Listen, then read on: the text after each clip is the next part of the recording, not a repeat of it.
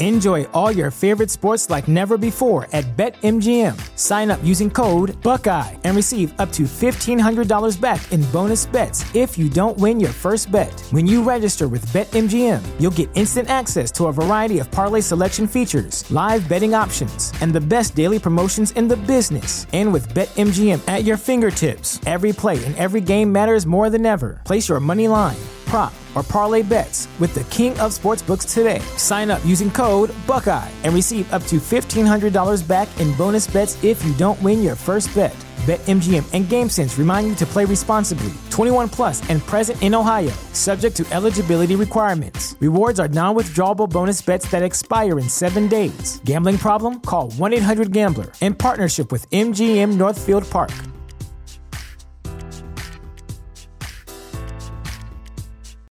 You know how to book flights and hotels. All you're missing is a tool to plan the travel experiences you'll have once you arrive. That's why you need Viator. Book guided tours, activities, excursions, and more in one place to make your trip truly unforgettable. Viator has over 300,000 travel experiences to choose from. Everything from simple tours to extreme adventures and all the niche, interesting stuff in between. So you can plan something that everyone you're traveling with will enjoy. Real traveler reviews give the inside scoop from people who've already been on the experiences you're considering. So you can plan with confidence. Free cancellation helps you plan for the unexpected. And 24/7 customer support means you can travel worry-free. Download the Viator app now and use code Viator10 for 10% off your first booking in the app. Find travel experiences for you. Do more with Viator.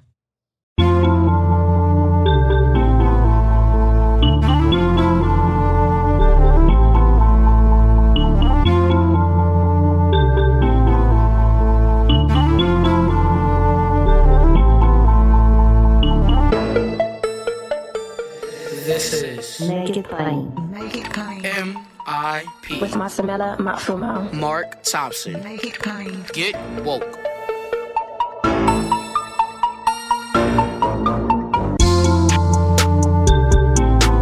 God bless you. Get woke. Folks, MIP is now COVID-free, meaning free to all subscribers as we navigate this pandemic. We're thinking about everyone, and we've got to get through this together. So for a limited time, no fee to subscribe to Make It Plain on your favorite podcast app.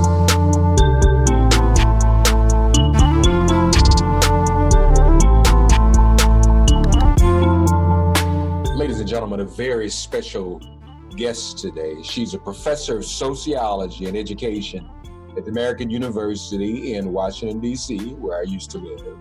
She directs, listen to this, the Polarization and Extremism Research and Innovation Lab, which makes a very cool acronym, PARO, as a matter of fact. And that's in the Center for University Excellence at AU. She's written several books. I'm going to talk about her latest, but other books she's written include The Extreme Gone Mainstream, Commercialization and Far-Right Youth Culture in Germany, and Blood and Culture, Youth Right-Wing Extremism and Belonging in Contemporary Germany. So she knows of which she writes and speaks. Her latest, Hate in the Homeland, the New Global Far Right. Professor Cynthia Miller Idriss joins us now. Dr. Miller Idriss, welcome to Make It Plain. How are you? Fine, thank you. Thanks for having me.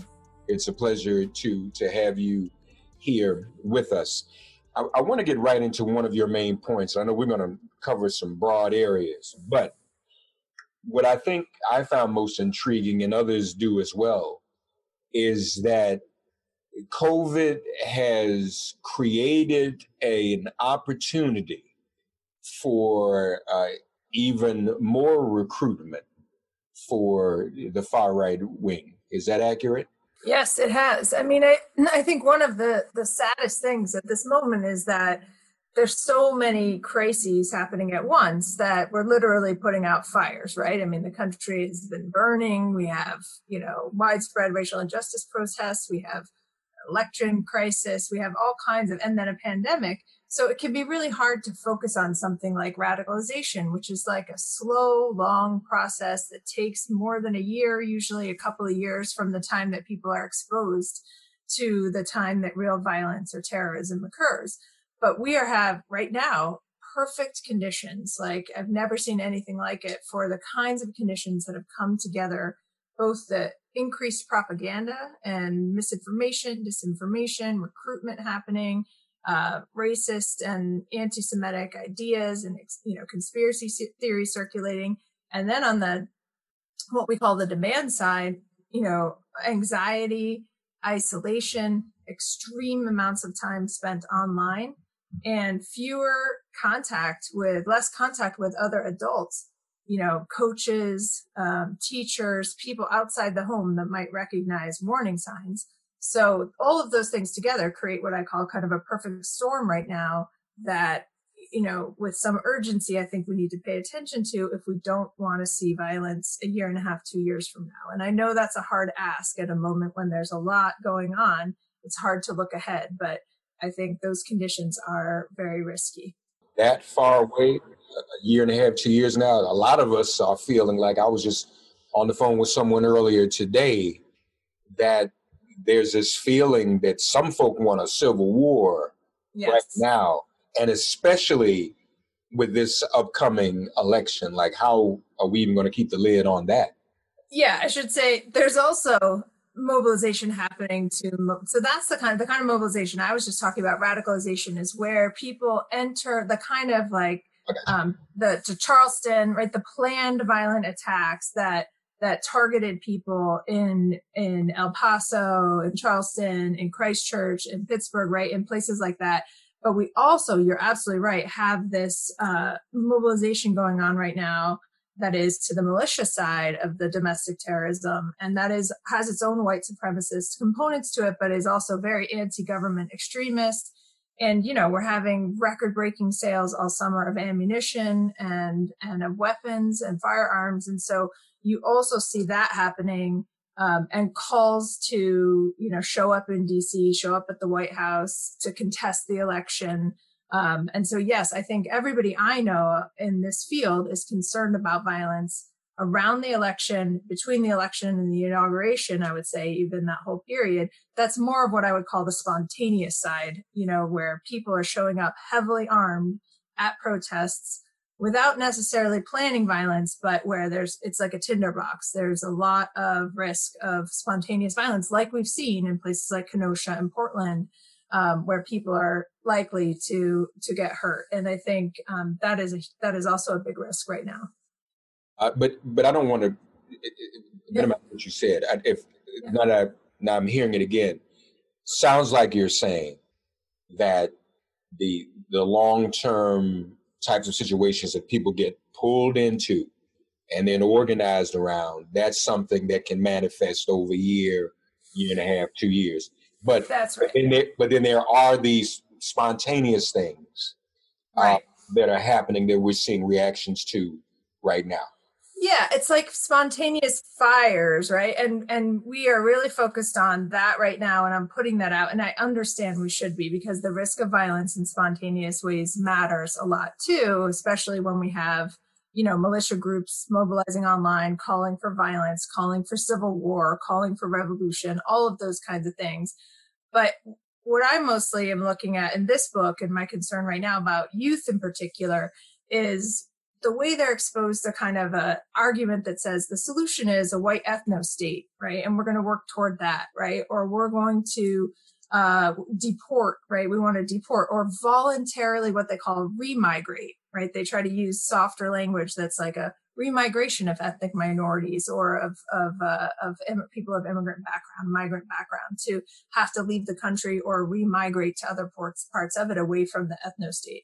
And so those kinds of radicalizing ideas, extremist propaganda, and rhetoric that's happening online it happens slowly. It's a slow process. People get introduced to a meme, to racist ideas. Then they gradually, over time, cross a point of, I don't want to say no return, but where it's much harder to bring somebody back who is radicalized than it is to build off ramps in the beginning. And so that's sort of, what I'm urging people to pay attention to right now is, in the midst of crisis, we still have to look at some of these long-term processes and think about the risks that are happening with, 16-year-olds being online all the time, with recruiters out there trying to persuade them.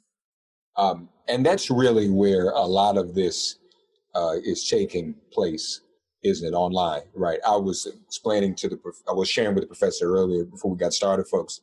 For those of you who haven't seen, I've been watching the Comey Rule on Showtime. A lot of people are also talking about another movie on Netflix, the Social Experiment. Yeah, right. Mm-hmm. I'm actually scared to watch that. Okay, I'm working my. Have you seen it yet?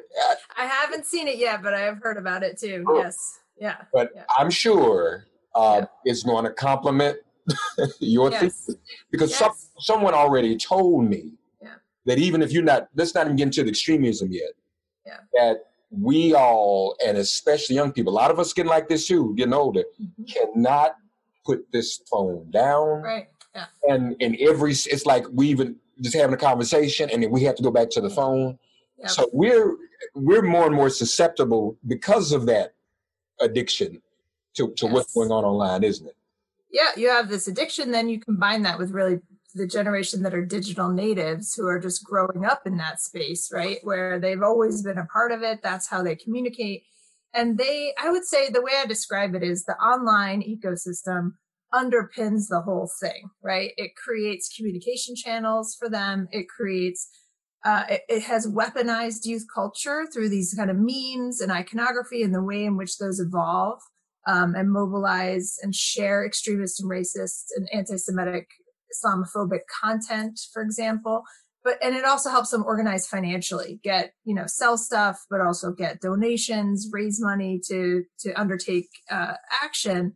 But I think it's important to remember that the online has to connect to the offline at some point when they actually go mobilize in marches or down in Charlottesville or plan violence. They're still looking at offline places. And so it's not, offline places still matter. They meet people in mixed martial arts gyms I talk about, or they, on college campuses when they're hosting so-called provocative speakers, right? So these speakers that kind of get hosted by groups, but then are sharing kind of extremist content as well.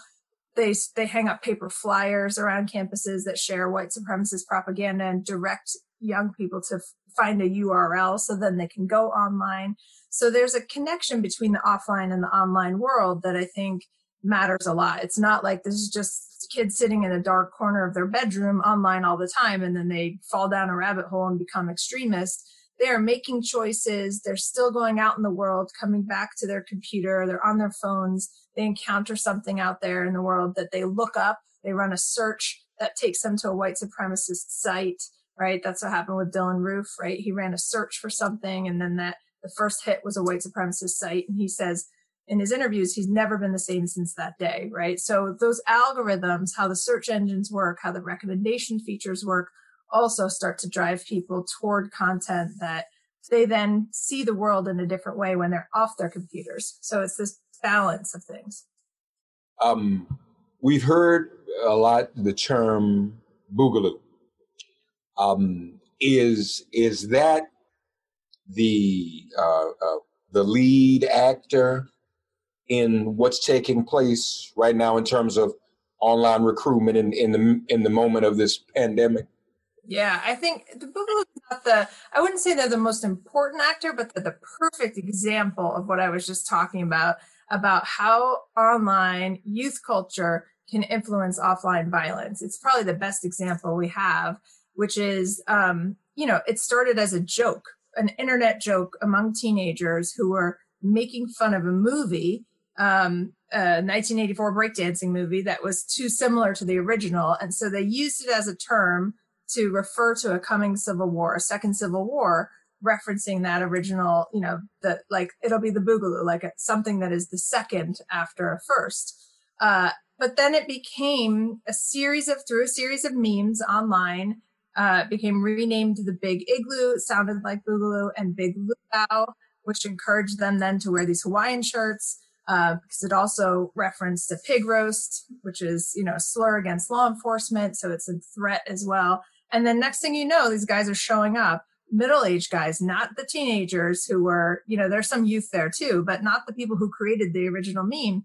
They inspired hundreds of people to join these groups, and then dozens of them, at least, to show up and protest, heavily armed, at state capitals to protest Second Amendment rights in Richmond, and then shelter-in-place orders in the state capitals in April, and then finally at the George Floyd protests to either incite violence or, in at least one case, to march side by side, against white supremacists. And that's what gets a little confusing too, is they don't ideologically, what unites them is a sense of threat and anti-government revolutionary calls. Some of them inspire white supremacists, but others argue that they are not, part of the white supremacist fringe at all.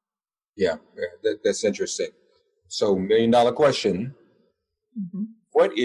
Where's Trump in all of this? What role does he play? Is he a rallying point? Is he a direct instigator, or is he indirect? What are your thoughts? Well, I think the first thing that's important to know is that, I think it's easy from the outside too, I think, to point to Trump as an individual and say, what's happened, right? And it has happened around the mobilization and the extreme mainstreaming of extremist ideology, I think, has happened under his watch. And there's no doubt that the kinds of things that he says has legitimized and helped to normalize and even mainstream far-right extremist ideas, I think. But I also think it's important to note that hate groups were rising before this election. He, in many ways, is a symptom rather than the cause of this. And I think it's when we point to only one person or an administration, it's easy to write off everybody else, who contributed to the problem. And so I think we have to hold elected officials accountable for their words and to remember that those words matter. Research shows that the words that elected officials use about immigrants, for example, matter for whether people become violent against immigrants on the extremist fringe. So when elected officials use words that celebrate, immigrants as contributing to the vitality of a nation, there's less violence. When they use incendiary language, violence goes up. So we know that those words matter and they should be held accountable for words. But it's not the only problem. And I think it's not like solving that is going to solve where we are, right? There's a whole lot of things coinciding. But in terms of mainstreaming normalization, they're definitely, at least in the beginning, I think by extremist groups, this administration was seen as legitimizing a lot of those ideas. Yeah, but you're right. The extremist groups, you mentioned Dylann Roof, this was in the Obama administration. Right. And we saw the backlash against him and being an African-American president, and as I've talked to people, it's interesting. Obama's gone. Mm-hmm. You remember the argument with Obama was he's coming to get our guns. Right. And so Trump clearly isn't, but this movement has not subsided. So you're right. It doesn't really matter. You change out the president. I'm not convinced if you're mobilizing around the guy you think is coming to get your guns, and the guy comes in and says he's not coming to get your guns, and then the gun sales go up anyway. Right. Yeah. And I think it's also really important to note that it's global, right? So we had that terrible, terrorist attack in Oslo, a terrible terrorist attack, a white supremacist attack in Christchurch, that these guys are circulating the same conspiracy about the idea of a great replacement.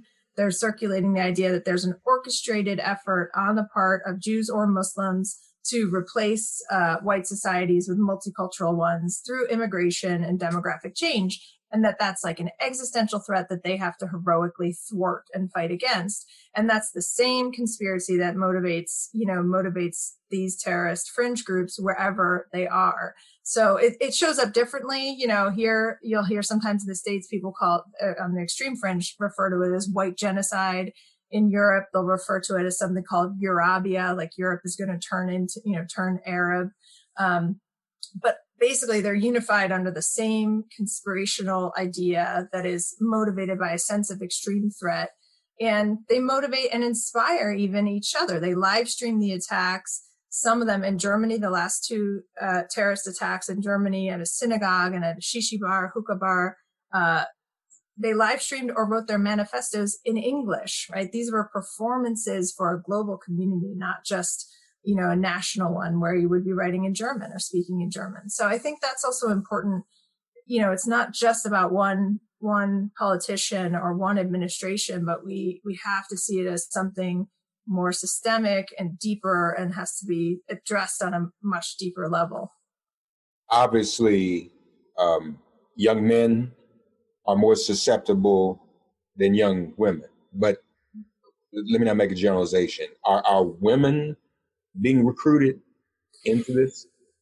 They are. And in fact, women's roles are increasing. So that is important to note that across the board, both on the, extremist fringe, on the terrorist fringe, we've seen women, brought up for trial now, actually charged with terror offenses. We have women more engaged on that level of things, even in the violence. But they are also involved in the kind of what we call the softer side of recruitment, often through now YouTube videos that are almost like, influencer kinds of videos that are embedded in like homemaking or, homeschooling, homesteading, gardening, like a lot of lifestyle types of things that infuse ideology about reframing feminism around choice and around being, a good wife and homemaker, but also celebrating like European heritage in the part of that. So it's this ideologies that then draw women into the movement through a kind of sneaky backdoor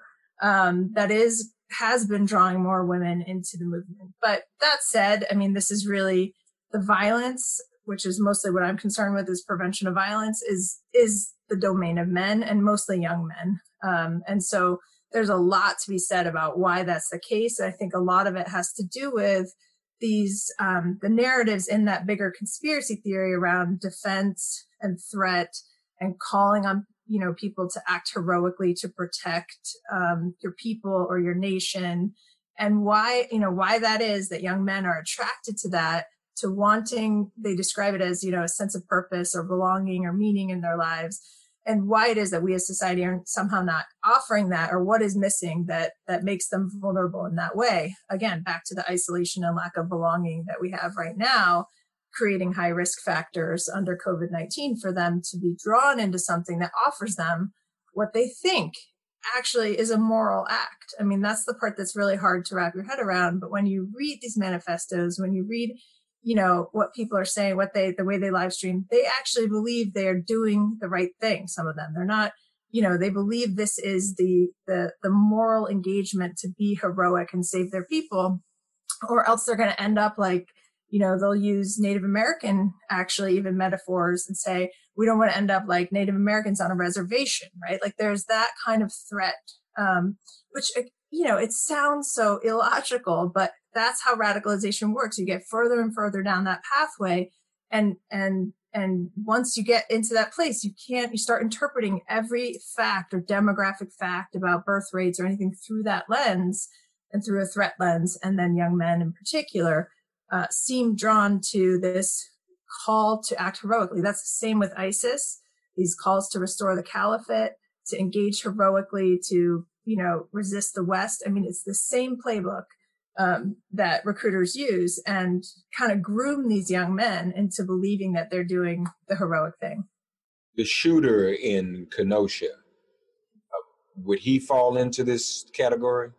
Yeah, I think the shooter in Kenosha is an interesting case because, he responded, also believed it's not an organized extremist group, but these were vigilante groups who are, armed citizen groups making a call over social media for people to come and defend a community, to defend law enforcement, and to act heroically. So he responded in the same way. Now that call and calls like that, I think it's really important, are also, dog whistle racism that is drawing on, by referring to protect the city from, I think the language was like evil thugs or something like that. Right. That was it. Yeah. Right. You have to look at the language and understand that there's a lot going on there that is that is more than just call to support law enforcement.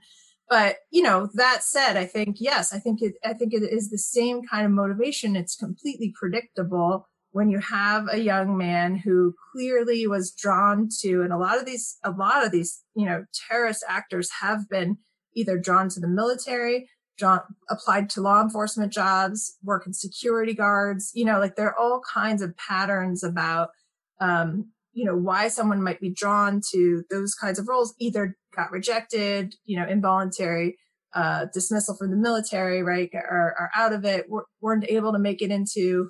So you see people whose roles were then in security or extreme fitness, working out, really getting extraordinarily kind of hyper masculine in their musculature, all of that kind of somehow factoring into some of these situations. And I think, yes, Kenosha was in that sense similar, although it was a spontaneous, it was not the kind of longer radicalization that I'm talking about, but an example of this spontaneous call to action and how that can lead to terrible violence.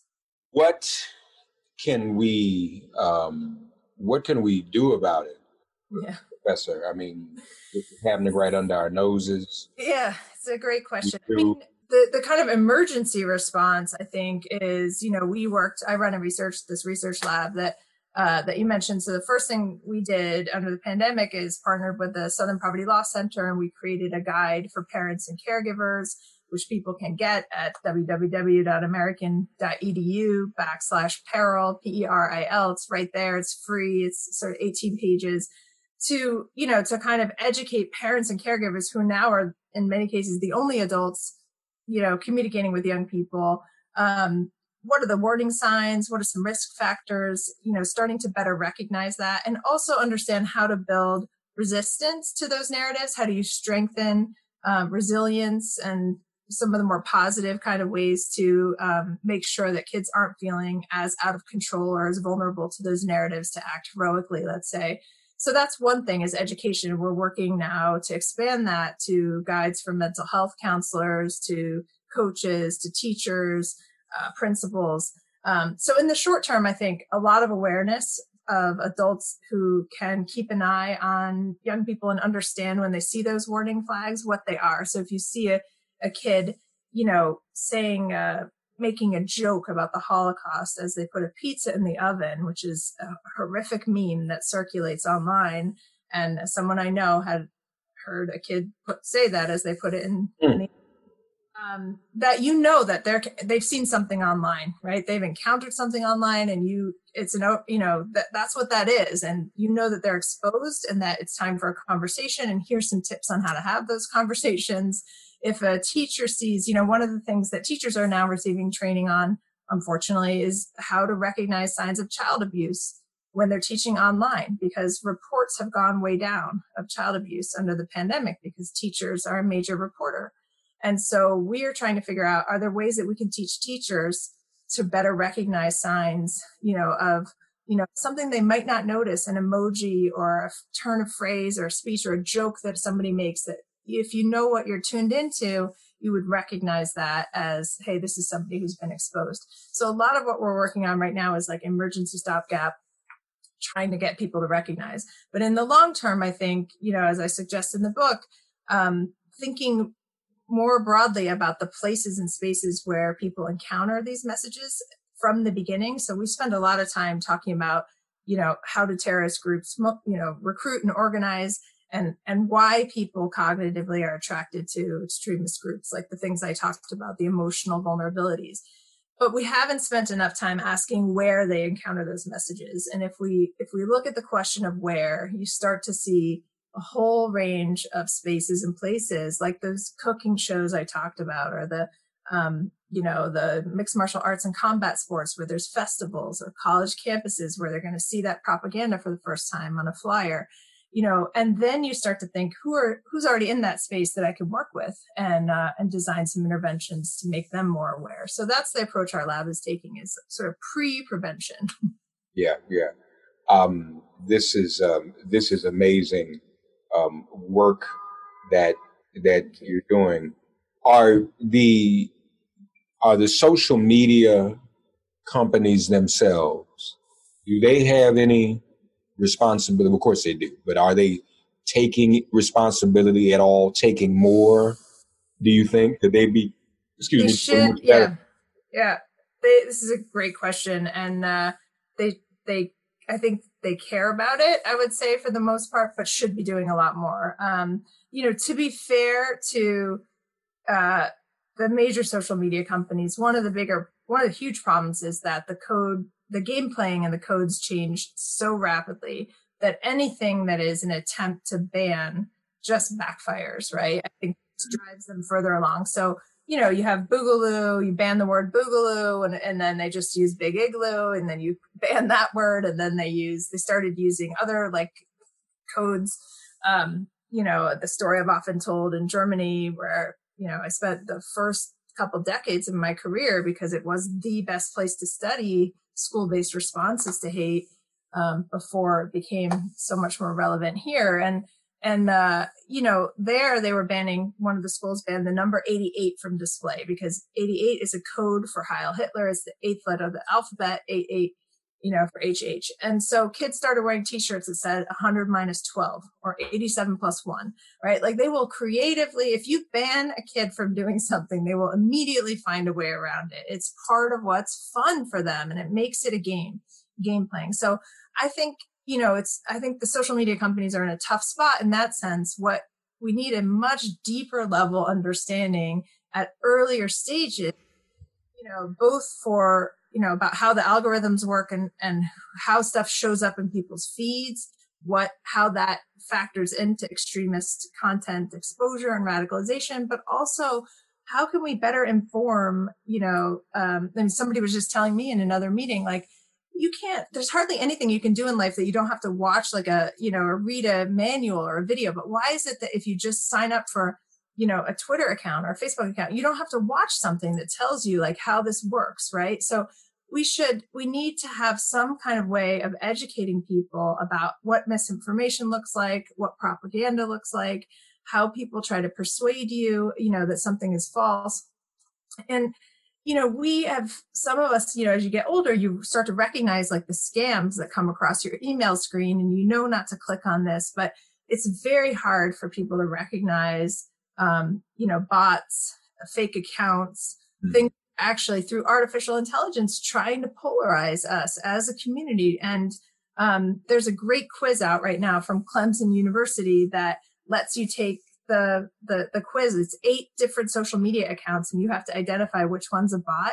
And look, I mean, I am supposed to be kind of an expert on this and I took the quiz and got 5 out of 8, didn't recognize. And it's half of them are real people and half of them are bots. And you read through their social media posts and you're trying to tell, which ones are real and which ones are fake. And it's very difficult to tell. So I think most Americans, most people in the world don't even understand that a lot of what they might see on their feed is not even from a real person. It's from a deliberate attempt to polarize you and to persuade you to believe in something more extreme than you might otherwise. And so, that kind of, it's the social media companies could invest, for example, in work that would try to prevent people and inoculate them against that kind of engagement or susceptibility, help educate them in a better way. But I think the approach of just banning, unfortunately, is just, it just keeps the whole thing going in terms of how young people respond to those, attempts to you make drinking illegal. We get binge drinking until people turn 21, right? It just really a good way to prevent young people from doing something.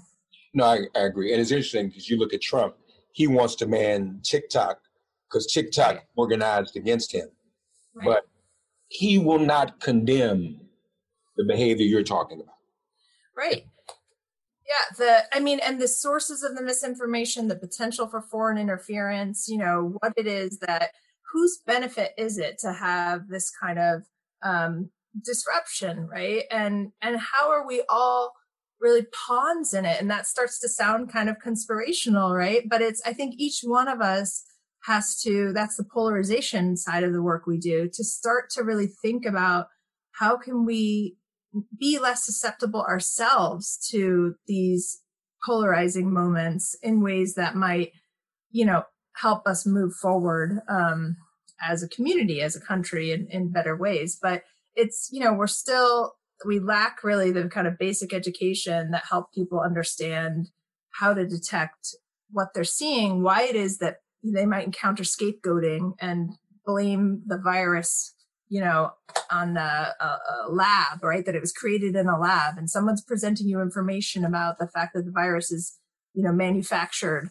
And people start to believe that, right? They start to believe that a vaccine is going to have a tracker in it. I mean, this is all kind of extremist propaganda that circulates that really then has a real impact on whether people will get the vaccine or whether people think the virus is a real thing, for example. And so those kinds of, it's not just extremist propaganda about white supremacy or domestic extremism or there's also health misinformation and all kinds of things that circulate in this way. I have often felt that, and you're right, it doesn't have to be the hate and the violence, but when you put so much disinformation in the atmosphere, it makes it difficult for even the average person to discern, maybe we shouldn't have a vaccine, and you make people paranoid about that. And you really don't have a counter argument because there's so much it's almost like someone decided we're going to keep people as disinformed, as confused as possible. So they literally can't tell fact from fiction, conspiracy theories. And there may be some bad things going on, but when you over conspiratize everything, then you can't even discern the real conspiracy from conspiracy. Well, and that's, conspiracies brings up the issue of, QAnon and the rapid growth of sweeping conspiracy theories. I mean, one of the things that's happened to me, I spent a lot of time in my last few years in particular responding to questions like yours about how can we help, what could parents do, what could teachers do. Just in the last few weeks, I started getting questions about what can we tell teenagers whose parents are radicalizing into QAnon, right? A totally heartbreaking question. How can we advise teenagers who are facing this? And so I think that marks a real shift, right? For us, if you see that I used to think of youth as the most vulnerable, but middle-aged, regular middle-aged folks are somehow convinced and have become convinced that there's a, international child trafficking ring. I mean, it's, you look at the actual conspiracy theory and you think they can't. How could someone believe this? But again, these pandemic conditions create tremendous uncertainty. It's a dangerous world, a virus they can't see. And then you have elected officials out there who aren't condemning it. And that's, even the refusal to condemn. And I think when people are having trouble separating fact from fiction, that's where leadership really can be helpful in just stabilizing, what is true, what isn't true, what's real, what's not real. And that's where social media is also very challenging because the quality of the bots has improved. Videos and what they call deep fakes is improving, which makes it harder and harder for ordinary people to really tell the difference between, fake information and real information. And now you call out some bots, and then the bots actually respond and say, we're not bots. Right, exactly, right. And they seem, right. I mean, like I said, I was fooled, and I think that's I admit that, and I'm public about that because I think it's a really humbling thing to say, look, even if people who, study this stuff, I took it quickly, but I took it quickly thinking this is a really interesting tool. Let me see how it works. Maybe we can, promote this. And then I got 5 out of 8. And I thought, wow, I mean, they've gotten much better, these accounts. And so that is a major factor, I think, in how we think about, it's not the only thing going on, but it's a part of what's so unsettling right now is they might be having a whole engagement with a non-existent person online that's driving them further to extreme opinions. Yeah. Folks, this is very important. We all are, to some extent, aware of it. But what Dr. Miller Idris has done is really chronicle the impact of this, how widespread this is. This is global. And we've got to address it. We've got to acknowledge it. First of all, cannot be in denial about this. And then we've got to figure out ways to address it. Let me just answer so quickly before we go. So this is global. Mm-hmm.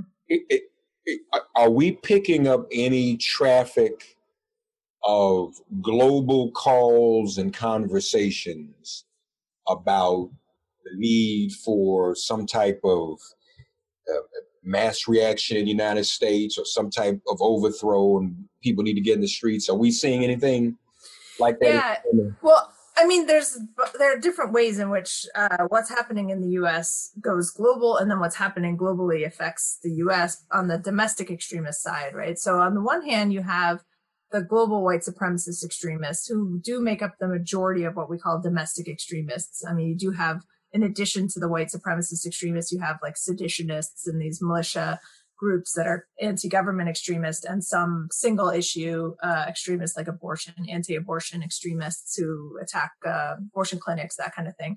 So it's a spectrum, but white supremacist extremists make up the majority of them, and they are exporting their ideology, globally on the one hand, inspiring, I hate to use that word, but it is what happens, so you had Timothy McVeigh in 1995 kill 168 people in Oklahoma City.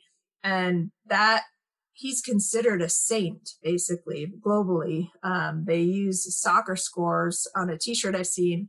It says 168:1, McVeigh versus U.S. government, because the U.S. government executed him. And the idea is, we got 168, you got 1. So that, you have German neo-Nazis in that example of the T-shirt that I've seen claiming ownership over a horrific terrorist attack in the U.S. So they claim ownership over it. They celebrate. They call each other saints and disciples. They have a whole global network of the way that this works. But the anti-government extremism is also, in an odd way, spreading. And so you have, in Germany now, you have sovereign citizen movements. You have QAnon, spreading at protests. You have similar kinds of phenomena. QAnon, I read recently, is in 75 countries. It is not just an American incident, but it's, clearly has resonance globally. And we see that also with other populist leaders in Brazil and India, where you have, you might have anti-Muslim violence or other kinds of, ethnic, racial group and in-group tensions happening that are nationalistic as well. So there's a lot going on. It's a big mix of factors, but definitely I think it's really important. That's why I wanted the word global, in the subtitle of this book, because I think it's really important to remember it's just a US based phenomenon, even if this is a book primarily about the US. Yeah.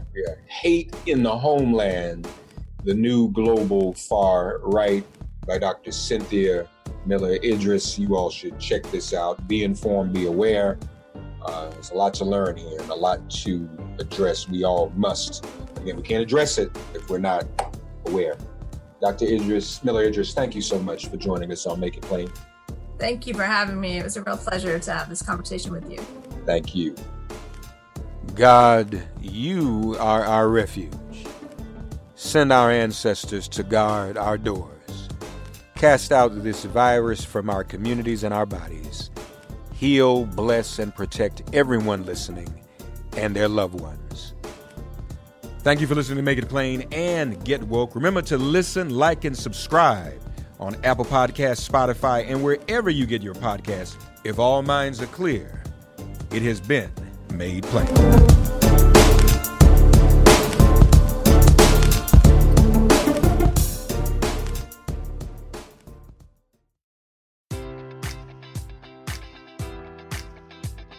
Enjoy all your favorite sports like never before at BetMGM. Sign up using code Buckeye and receive up to $1,500 back in bonus bets if you don't win your first bet. When you register with BetMGM, you'll get instant access to a variety of parlay selection features, live betting options, and the best daily promotions in the business. And with BetMGM at your fingertips, every play and every game matters more than ever. Place your money line, prop, or parlay bets with the king of sportsbooks today. Sign up using code Buckeye and receive up to $1,500 back in bonus bets if you don't win your first bet. BetMGM and GameSense remind you to play responsibly. 21 plus and present in Ohio, subject to eligibility requirements. Rewards are non-withdrawable bonus bets that expire in 7 days. Gambling problem? Call 1-800-GAMBLER. In partnership with MGM Northfield Park.